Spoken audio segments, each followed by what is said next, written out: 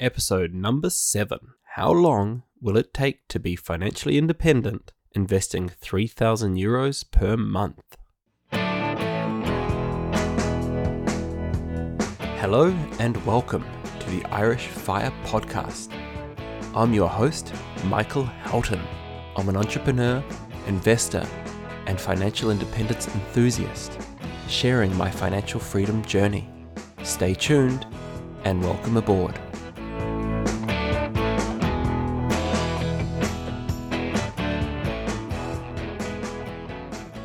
Hopefully you enjoyed my last podcast on getting started in investing in peer-to-peer lending. And I thought it might be a good idea just to kind of put a little bit of context on financial independence and just how long it takes. So yeah, in this episode, I'm going to talk about just how long it will actually take to be financially independent if you were saving €3,000 a month. But before I get started, you may have been hearing recently about a lot of the car dealers are now giving 0% APR on a brand new car. And it might seem like a really good idea to go and get effectively a 0% loan to buy a brand new car. And I'm a businessman myself, so I often try and think, well, what's the catch? Cars are an interesting one. Cars are a little bit like university degrees, right? So if you take the United States, for example, 30 years ago, a degree, I think in America would cost you, on average about $6,000 per year. Whereas now it's in the tens of thousands per year.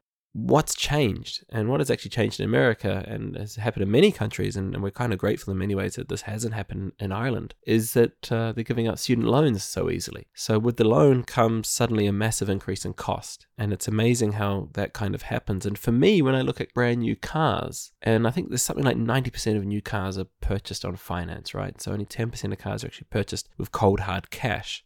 I kind of look at it and think, would the price of a car be as high as it is, typically a new car is about €30,000, if there wasn't a loan available to purchase them? And I think what these car companies are now doing is, the good times are back. I had a friend even call me up recently to say, oh, look, I want to get one of these cars. It's only going to cost me €500 a month over 5 years. And that's now how people are looking at the cost of a car. They're not actually looking at the 30 grand or the 40 grand for the car. They're looking at how much it's going to cost them each month. And that's what the dealers are trying to sell. I mean, if you look at these, the ads where they're selling a car, they're not even telling you how much the car is. They're just saying, oh, it's X amount per month, right? 0% interest. But, you've actually got to get a calculator out and work out what the actual cost is going to be before you go, well, hang on a second, is that a good deal?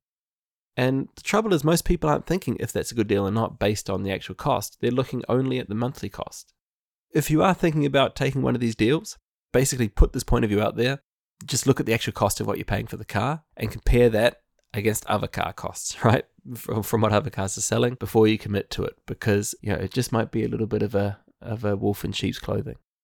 And look, this is no different from so many other things you see in finances. The traps of credit cards where if you don't pay off the full balance in time, you suddenly get hit by a massive interest rate and, missing mortgage payments and so many things that we see on day to day that truthfully the average person probably wouldn't know to look for or wouldn't realize that it even exists, or in many cases just wouldn't be in a position where they can do anything about it anyway. But just keep looking because there's always a hidden catch in all of these things.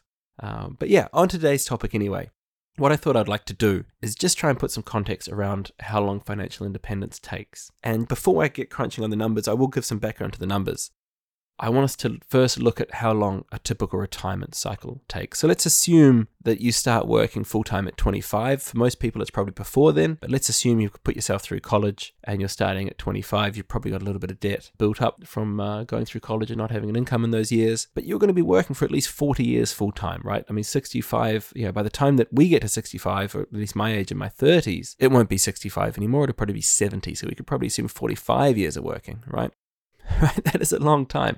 That is a massive chunk of your life. And when you consider that probably your first 10 years are a little bit of a write-off because your childhood just goes like that. Yeah, you got your teenage years, you're learning, you're still getting to know yourself, and then you got your college years where you're still learning to know yourself. By the time you actually know yourself, you're suddenly stuck giving away 5 days a week for the next 40 odd years. So that's a long time. And one of the realizations I had when I started financial independence was that I'd been programming for, at the time, 13 odd years. And I thought, gosh, another 30 years of programming? How many learning cycles would I have to go through? How many times will that programming languages change in that time? And will my job even be there in 10 years, 20 years, 30 years? You just don't know. We don't know what's going to happen. Does that mean I'm going to have to change careers 2 or 3 times in my 45 years? There's a very, very good chance that I would. That was one of the reasons why financial independence seemed a good option. And I'm going to give some numbers here before I get into it too much, but the numbers that I'm looking at, and obviously they will change and you can work this out. And I will publish the spreadsheet that I use as well in the show notes so that you can take it and change it accordingly. I'm no Excel expert, right? But by all means, it should give you a little bit of a reference point and something to get started on, and you can change the numbers as you need. I'm assuming that you're going to be investing €3,000 per month, which is about what I'm investing at the moment, so that's why I've used that number. Yeah, it is a high number, but at the same time, to realistically get there within a certain time frame, or at least a realistic time frame, then we're going to assume that you're going to get fairly serious about doing this. And look, as I've touched on earlier, if this is something that maybe you're interested in, but you're not looking to get fully financially independent, fine, start with a smaller number, or at least make a start. Even if it's €100 a month, it's at least a start. I'm assuming that in this case we're going with $3,000 a month. I'm assuming our returns are going to be 1% per month. That's before tax. I'm going to assume a tax rate of 33%. I use that rate because that's the current capital gains rate. It's going to be the PRSI rate, and it's also a nice rounded rate between the income tax rate of 19% to 50%. It's somewhere between there. And I just often find that when I do a tax return, the net tax rate seems to come out around 33%. I think for investing, that's a good one to use. The other thing I'm going to be assuming is that you're going to need €1,000 a week to live off. So this is the big subjective change. It very much depends on where you live. Keep in mind, though, that if you are financially independent, you would no longer need to live in the big cities if you didn't want to. You could find a nice little Irish village somewhere with a few pubs and nice people, and relax a lot more and not have to deal with any of the traffic and high prices that you do in the cities. So obviously that might be that floats your boat a little bit. It certainly does for me. So that's been one of my kind of big wins, moving out to a small village. But yeah, so we're going to assume €1,000 after tax, which is about €1,500 before tax a week. So we're assuming €6,000 a month gross, or €4,000 a month after tax. If we look at the year one, and I'm just going to talk through some of the numbers. And again, this is going to touch on compounding, right? This is going to assume that you're going to keep the money in your investment pot until you need to start drawing from it down at the very end of the process, right? And this will show some of the effects of compounding has. So in the first 12 months, you're going to put away $36,000. Because you're getting 1% per month, the total interest throughout the year is going to come out at just over €2,000. And you might say, well, hang on a second, Mike, 1% of 36 grand is 3,600. But keep in mind that that is a monthly investment. You're not actually getting the full whack until the next year, if you like. After the first year, you'll have a portfolio of 38,000, which is very much in line with where I was at. I had a portfolio of just over 40,000 at the end of my first 12 months. So it's very much in line with that. There would be a tax due of around €600, just under €700. Keep in mind that there is a capital gains tax-free allowance. So there's a good chance you may pay little tax in that first year anyway, which would just be a bonus. I haven't taken that into account, just for simplicity's sake. By all means, that might be something like a little bit of a bonus at the end of year one. So year two, we put exactly the same in again. We put another 36,000 in, and this time we get 6,700 in interest. So it's actually tripled, which is great. And again, that's just that effect of compounding. And that'll leave you with a total balance of just over 80,000 by the end of year two, which is very much where my goals have been for the end of year two for me as well. You'll have a tax bill of just over €2,000, which will knock it down slightly, but you're still going to be in a pretty good place. So again, I'm going to have the spreadsheet in the show notes. If you want to go into details, you can, but I'm just going to assume that you're going to keep putting away 36 grand a year or 3,000 a month year after year. So after year three, you would have put in 108,000 altogether. So that's 36 times 3 years, and that'll be earning you just under 12,000 a year, which is pretty good. So yeah, even after 3 years, 12,000 extra a year. What a great additional income that would be, an extra 1,000 a month, right? So we keep doing this year after year, and I'm going to give you the answer now in terms of how many years you would have to do this. After 10 years, you will have income coming through of 62,000 a year, which is great. You're almost there at that point. You're almost there. And after 11 years, you'll have 72,000 in gross income coming through. At that point, that is over the 6,000 mark. So the answer here is about 10 and a half years is how long you would have to do this at 3,000 a month. So that's a lot less than the 45 odd that I quoted earlier. We're talking about 11 years of pain to get there. put it in context of myself, I am at month 19 on this chart, right? According to my portfolio of just over 60,000. And I would need to get to month 132. Do I think I'll get there? Realistically, no, right? And it's probably going to surprise you a little bit. I don't think I will get there. I don't think I will need to get there. What I'm finding is, and I've touched on this a couple of times in the previous episodes, is the more that I put myself out there and the more that I look to take opportunities, the more I see the need that the business world and the opportunities in the business side will probably exceed what I need to do from the investing side. So my focus in financial independence hasn't just been on investing. It's also been on starting businesses and doing that side of it. And the more I kind of see that side of it, the more I think that I'll eventually have some successful business that will bring me in passive income before I get to the 10.5 years of investing. Now, that doesn't mean that I'm going to stop investing. It might mean that I adjust myself as I go.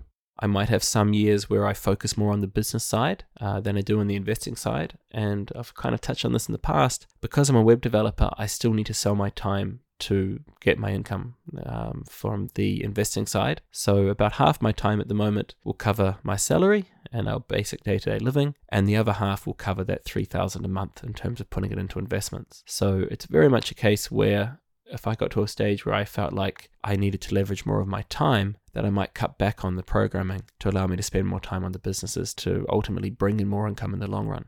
But that's something that, and I've said this before, you've got to position yourself. So you've got to kind of kick that can down the road a bit.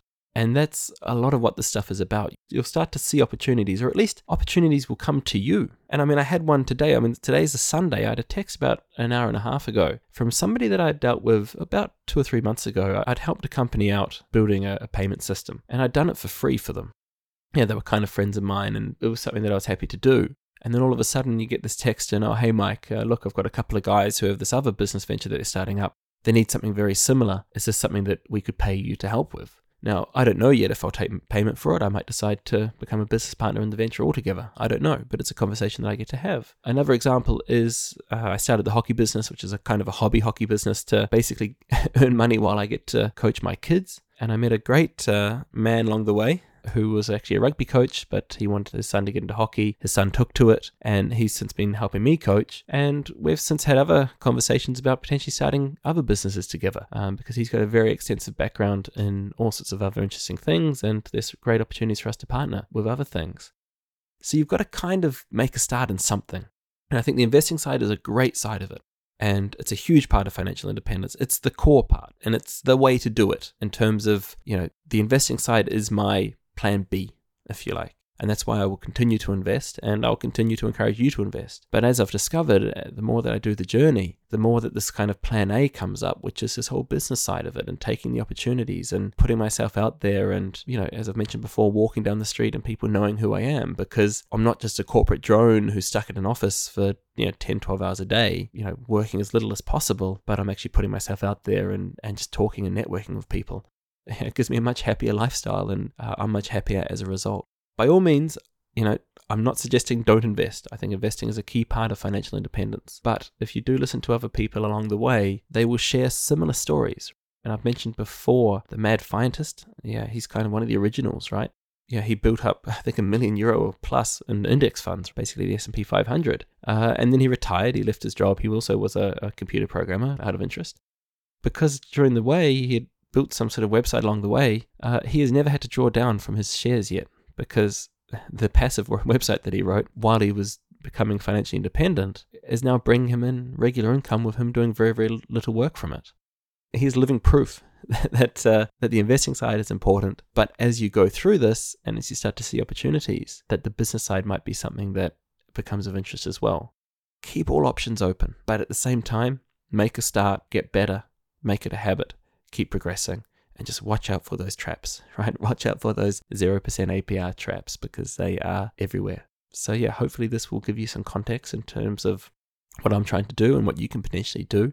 What I've kind of touched on before is there is no right answer for this. There is no magic way. There never is, right? Anything in life, there never is. You need to find your own path. One of the things that I've always sort of focused on in my life is I've always been this kind of, let's make it all simple. Let's fit everything into a box and just make it, kind of make sense. guess the more I kind of grow up, the more I realize that life isn't like that. There's multiple ways to do anything. And if anything, you've got to give yourself that plan A and that plan B. And that's kind of what I'm doing with all of the stuff I'm doing. And so just look for opportunities, broaden your horizons, and make a start. But yeah, most of all, go out there and just make it work. Thanks for listening to today's episode. As you likely already know, the path to financial freedom starts with you taking action. If you have been inspired by my story, why not come and join me at one of my events? I attend meetups regularly and also host webinars every couple of weeks. Most of the events are free to attend. Visit www.firepodcast.ie and click on the events tab for more information. The link will also be available in the show notes.